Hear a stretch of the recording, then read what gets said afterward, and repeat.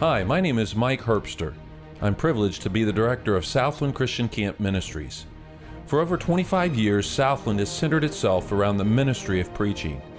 We believe that God uses the foolishness of preaching to convict hearts and transform lives. Our prayer is that today's sermon would push you to become more like our Lord and Savior, Jesus Christ. As you listen, would you carefully evaluate your life in light of God's Word and take the appropriate action to grow in your walk with Him? We hope that you will enjoy today's message.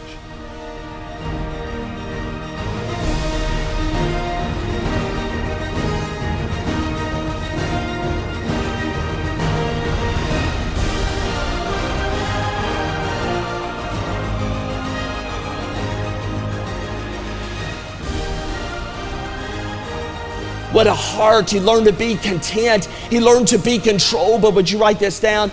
David learned to be committed. Committed. Everybody in this passage of Scripture, look at verse number 16, if you would, please. Verse number 16, look what it says here. It says, "For our Lord now command thy servants, which are before thee, to seek out a man who is," watch the wording here, "a cunning player on a harp. And it shall come to pass when the evil spirit of God is upon thee, and he shall play with his hand, and thou shalt be well." David, we find out here, is a cunning player on a harp. See, understand, teenager, it takes commitment to be a cunning player on a harp. A harp is a difficult instrument to master with all of its strings and its different sounds.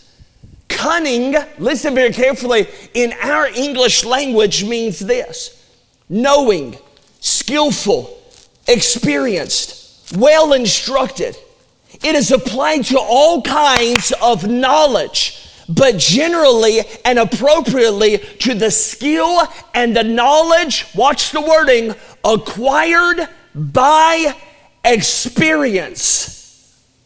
Hebrews chapter 5 and verse number 14, "But strong meat belongeth to them which are full of age, even those who by the reason of have their senses exercised to discern both good and evil." David was cunning on the heart. Why? Because he was committed. You only gain experience by doing. Sitters never gain experience. I mean, teenager, as they went out on the battlefield, remember, over here we have the Philistines, the bad, the lost. Over here we have David representing the saved. But let me just fill you on a little secret here. There really was, listen now, teenager, there really was a third group that was out there. There really was a third group that was out there on the battlefield. Do you know who it was? The Israelites. Well, I thought David was with the Israelites. Yeah, he was. But you know what the Israelites represent? Those who sat on the sidelines and let somebody else do it. David said, "Hey, you know what? I'm looking at this giant, this Goliath," and he's standing up there and he said, "Hey, I'm cursing your God. Send down somebody and come out and fight me." And here's all the Christians on the other side. Not me. No way. Good night. There's got to be somebody else that can go out there and do this. There is no way I'm going out there. I mean, have you seen the size of this guy? Have you seen how big his spear is? There's got to be somebody over there that can do it better than I can. I mean, I'll be honest, Brother Shepherd. Look, I mean, I'm with you. I'm on that side, but I am not getting in that battle. In fact, there are a lot of teenagers today that are using wording like this. You ready for this? It's not my fight. Baloney is not your fight. It is your fight. If our God's being mocked and our God's being cursed and nobody's standing up, then who's going to stand up? It just happened to be that day this little ruddy kid that happened to be pretty good looking, but he's young and he's just a shepherd. And he was the one that said, "You know what? I'm going to stand up and make this statement. Is there not a cause?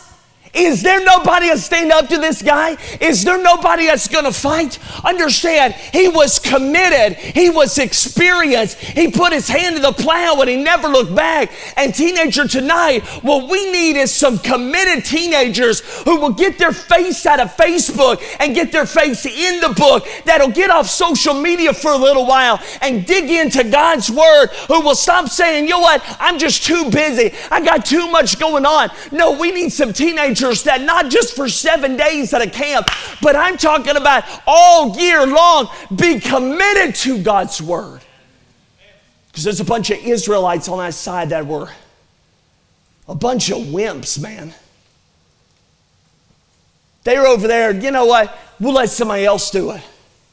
David walks on the scene. They probably begin to laugh at him. Didn't bother David. You know why? David was committed. Let me ask you something tonight. Are you committed? What is this? Does this mean that these decisions last what? A week? Is that it? Is that all you got? I'm sorry. I must have been confused. I thought you raised your hand and said, I want to be used of God. A teenager that's really wanting to be used of God's got to be committed. It takes experience. You know what that means? It doesn't come, listen guys, it doesn't take just one little, I don't know, just one little decision one night. No, listen man, it's going to take a lot more than that. It's going to take some of you guys standing up in a week, 2 weeks, 3 weeks from now, when your friends want to go indulge in what you used to indulge in, it's going to take some commitment to say, no. Hey, teenager, you can say amen. Does this make sense? Yeah, it does. You know it does. It's going to take somebody that's praying for each other, saying, you know what, we're going to pray for each other. We're in this thing together. That no matter what comes, we've got to be committed. Would to God, teenager, we'd have some teenagers that would commit some time to the Word of God. Oh, sure, we can commit plenty of time to wrestling. We commit to plenty of time to how many times can we serve a tennis ball? How many times can we hit the old golf course? And, oh, yeah, sure, we can commit plenty of time to cheerleading and plenty of time to homework. And, oh, sure, we can commit plenty of time to lifting weights and football and basketball and getting that free throw just right. But would to God we'd have some teenagers that would commit themselves to saying, I don't care what comes. I don't care what's going on. I don't care how busy I get. I'm going to be in the Word of God. I'm going to stick to the decisions that I made this week. I want to be used of God in such a way that I'm not one of these teenagers that next year at this very time is saying, man, I let a whole year go by and I messed up the very next week and I called it quits. So I guess once again I'll make the same commitment I made last year and the year before and the year before. No, teenager, what we need tonight is teenagers that'll say, I'm going all in for the Lord Jesus Christ. Going all in. Oh, David, yes, he was content. He was controlled. He was committed. But watch, and we're going to finish, but don't put your Bibles away. David learned to be, courageous. Courageous. Look at verse number 18, if you would, with me. I might lose my voice. Don't panic. It's going to be okay. Verse number 18. Look what the Word of God says, and I love this passage. Look what it says. Then answered one of the servants and said, behold, I have seen the son of Jesse of Bethlehem. Look what it says here. That is cunning and playing and a mighty valiant man. A man of war and prudent in matters and a comely person, and the Lord is with him. The psalmist penned these words, blessed be the Lord my strength, which teacheth my hands to war and my fingers to fight. You'll never be the man You'll never be the lady after God's own heart until you are willing to fight for the right causes and pay the price of war. Teenager, Christianity is not a joke. It's not a game that you can pick up and quit whenever you want to. No, you and I are engaged in war. And what you and I need today are soldiers to say, I just want to be used, and then be courageous. Teenager, quit. Are you listening? Watch. Quit living as if the purpose of life is to arrive safely at death.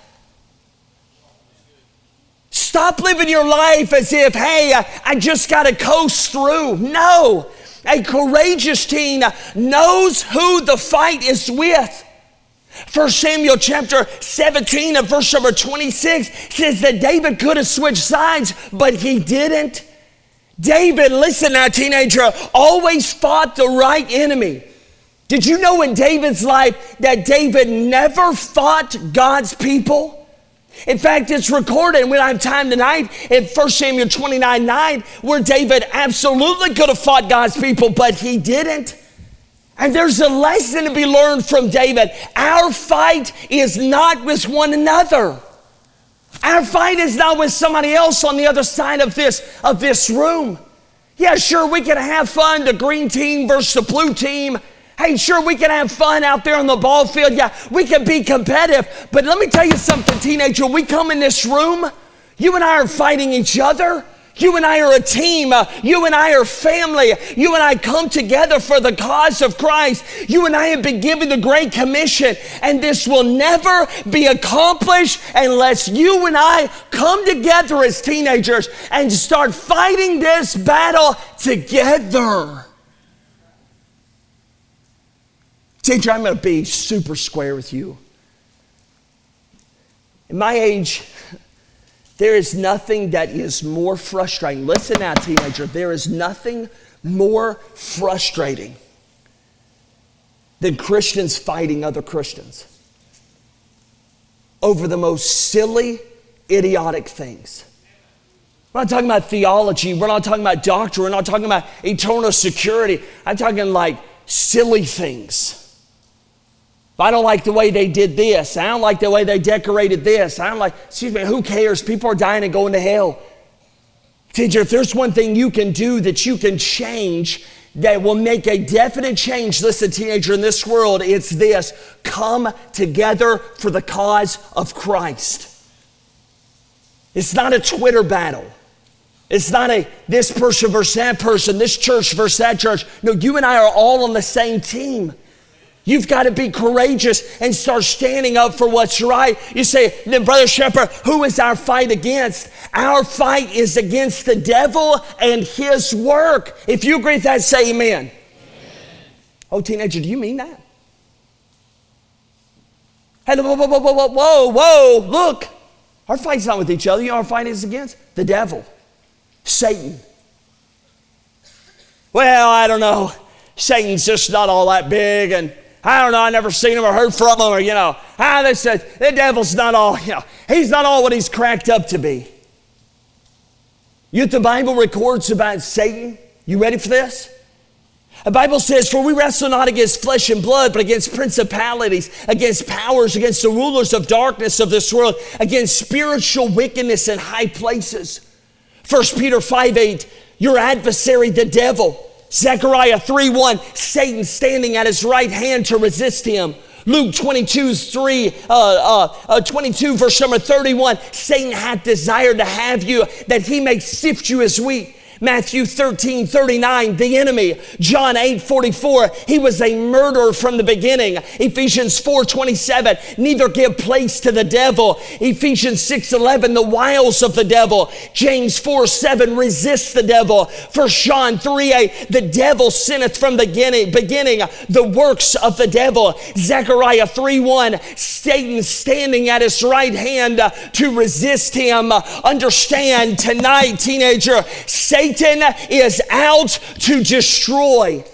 Satan, listen to me, hates everything about you. Everything about this week disgust him. Everything about you coming forward, or you in the Bible on this morning and God and I time, you getting up and coming in here. Do you understand this, guys? Listen, girls, Satan hates that. And he hates you. And he hates you.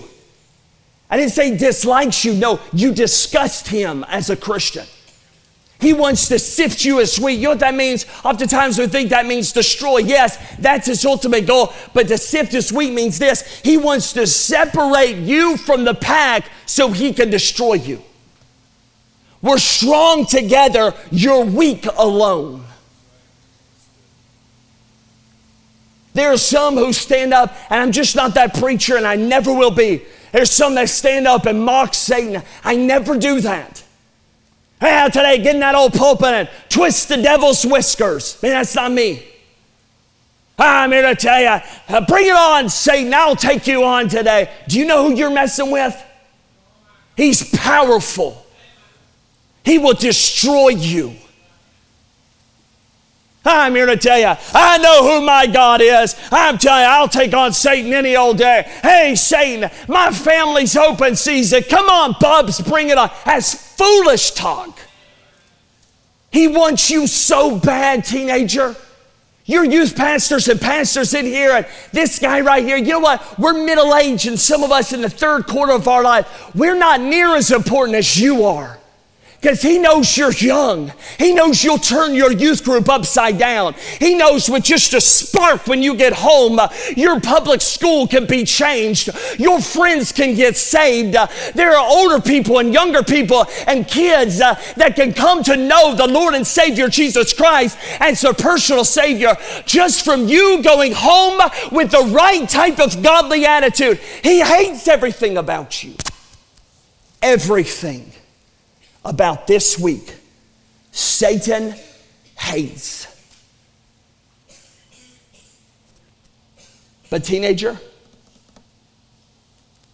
there's some of you that will get home on Saturday night, and it breaks my heart to say this.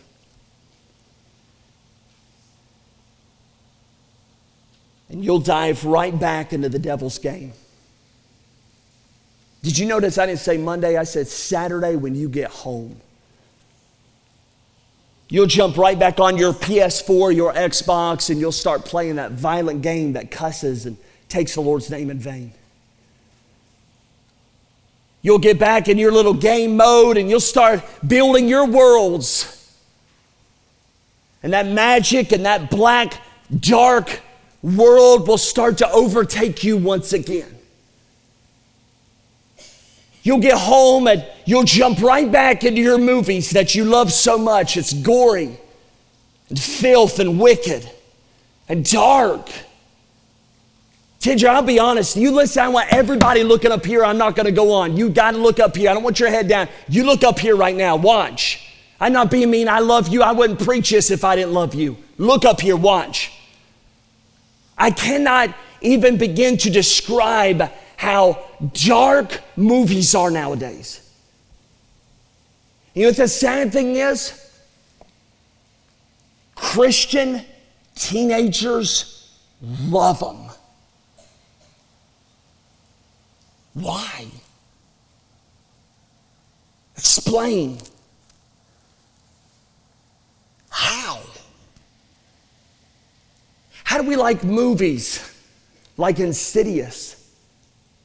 Go into another world and it's dark, it's scary, and it's gory. How come they can come out with, what, a 4th, 5th, 6th, 7th movie of Saul? You know why? Because it's popular. People playing games and being sawed up and chopped up and in pain and screaming from the gore. And people pay 12, 13, 14 bucks, sometimes 17 bucks to sit in an IMAX theater to watch that filth. Why are movies recreated like the movie It, of this clown that goes around and is a pedophile and filthy and disgusting and preys on little kids under drains and what? Oh, we like to be scared. Oh, we like it because somebody dies. It's blood. It's gore. Don't you tell me you want to be used of God and that's what you're filling your mind with. Don't you raise your hand, hey God, here I am, just use me. And that's the stuff you're watching at home alone.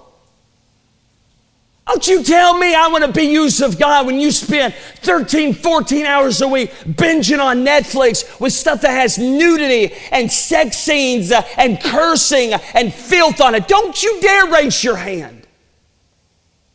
God knows your heart. How come you and I can sit back and say, oh yeah, God, I want to be used? No, you don't realize Satan's really in that stuff. How many, just by raise hand, don't be embarrassed, how many know who Sasha Fierce is? Would you raise your hand? Just raise your hand. Okay, let me fill you in. You know who Sasha Fierce is? The name just went out in the spiritual world. Sasha Fierce is the demon that fills Beyonce every time she gets on the stage. Openly. Beyonce said, I have something that overtakes me. And the video footage is there where her eyes roll back in her head and something pops out here and it's a demon that gets inside of Beyonce. Beyonce has said, and I quote, I don't know what overcomes me, but it feels really good. You know what it is? It's satanic. Oh, that doesn't affect me. I can listen whenever I want to. That's baloney, man. You put those earbuds in your ear and you start listening to that garbage. It's affecting your life, whether you admit it or not. It's affecting you. Read a book just recently, true story, true account. It's called The Three Heavens. Lady who's in her house. Here's a knock, true story, at the door. Walks over to the door, opens it, no one's there. Shuts the door. Goes to walk away, and when she's halfway down the hall, the door slams open. She said when she turned around, there's a dark shadow coming so fast she didn't even have time to scream, and it hit her. And for 2 years, this lady said she had something living inside of her that she could not control her life. Ended up in divorce, bankruptcy, kids crying. What happened to mom? What happened to my wife? Oh, what happened? It wasn't until a pastor came and knocked on her door and sat down with her and opened up the Word of God. And as soon as the Word of God was open and he began to read in John chapter 3 and verse number 16, for God so loved the world that he gave his only begotten Son, that whosoever believeth in him should not perish but have everlasting life. Do you know Jesus? Do you know Jesus Christ? And as Jesus Christ's name was mentioned, this lady began to contort and her body began to go crazy and she began to scream and a dark voice began to come out and it sounded like a deep man's voice and she began to roll around and the preacher knew what was going on, so he continued to read, for God had sent not his Son into the world to condemn the world, but that the world through him might be saved. He that believeth on him is not condemned, but he that believeth not is condemned already, because he hath not believed is the name of the only begotten Son. And at that moment, boom, the lady was okay. Wow, that'd make a good movie. No, that's real life. And if you're not careful, that's the same junk that you're inviting into your life. Well, I thought the Christians couldn't be controlled by demons. Let me tell you, you get so caught up in this stuff that you just think you can do whatever you want to.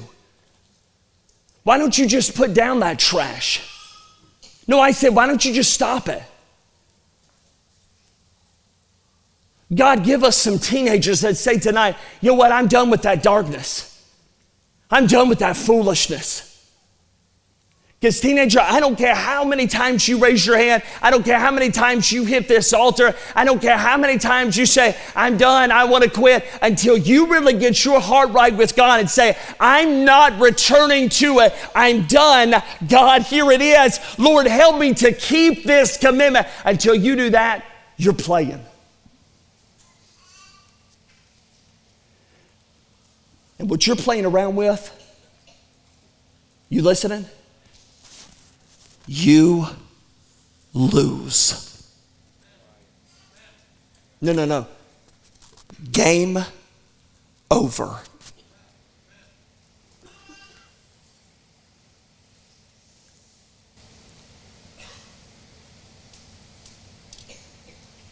I wonder who's going to be the first one tonight. It's going to say, I'll be courageous.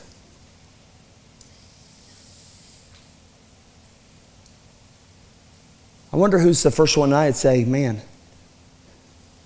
I don't know what to do. I'm really scared. Brother Shepherd, I don't really know what to say. Teenager, neither do I. Brother Shepherd, I thought you were the speaker. Or you got to tell us what to do. I don't know. But I know somebody who does. Here's what makes the devil tremble. You ready? The Bible says. Oh. These things have I spoken unto you that ye might have peace. Ooh, me, peace. Yes, that's what I want, peace. In the world, you'll have tribulation. Be of good cheer. I have overcome the world.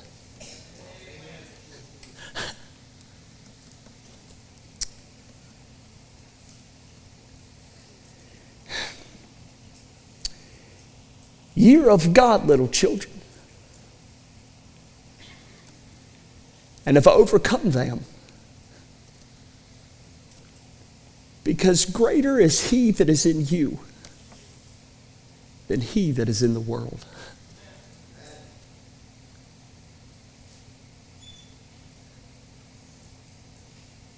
The Lord knows my heart that it breaks.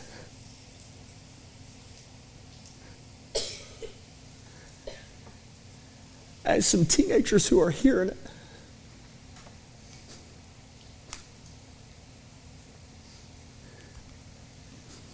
But they won't act. They won't surrender.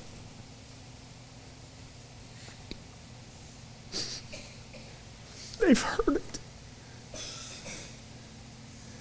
They just keep saying no.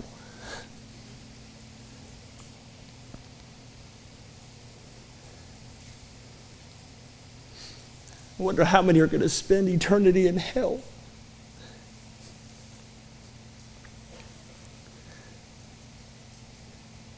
Because they just won't take this first step.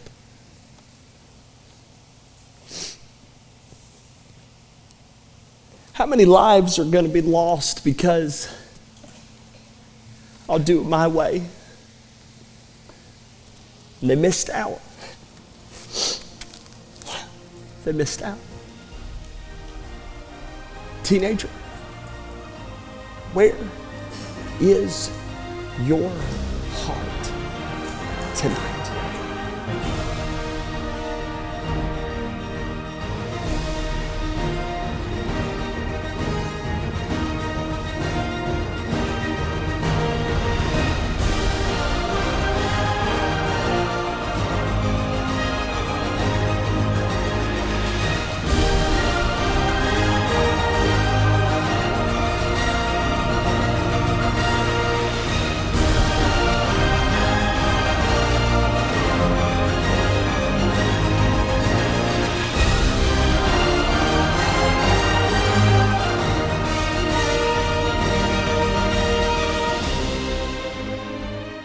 Thanks so much for tuning in to the Southland Podcast. May the message you've just heard be truth that transforms your heart and life. Christ loves you and wants you to grow in His grace through salvation and sanctification. If you've never placed your faith and trust in the finished work of Christ, we'd love to talk to you personally. Please give us a call at 318-894-9154 or shoot me an email at mherbster@southlandcamp.org. Christ has promised eternal life and a life worth living if you will only believe in Him. May the Lord bless you in your pursuit of Christ-like living. Tune in next time right here for another message on the Southland Podcast.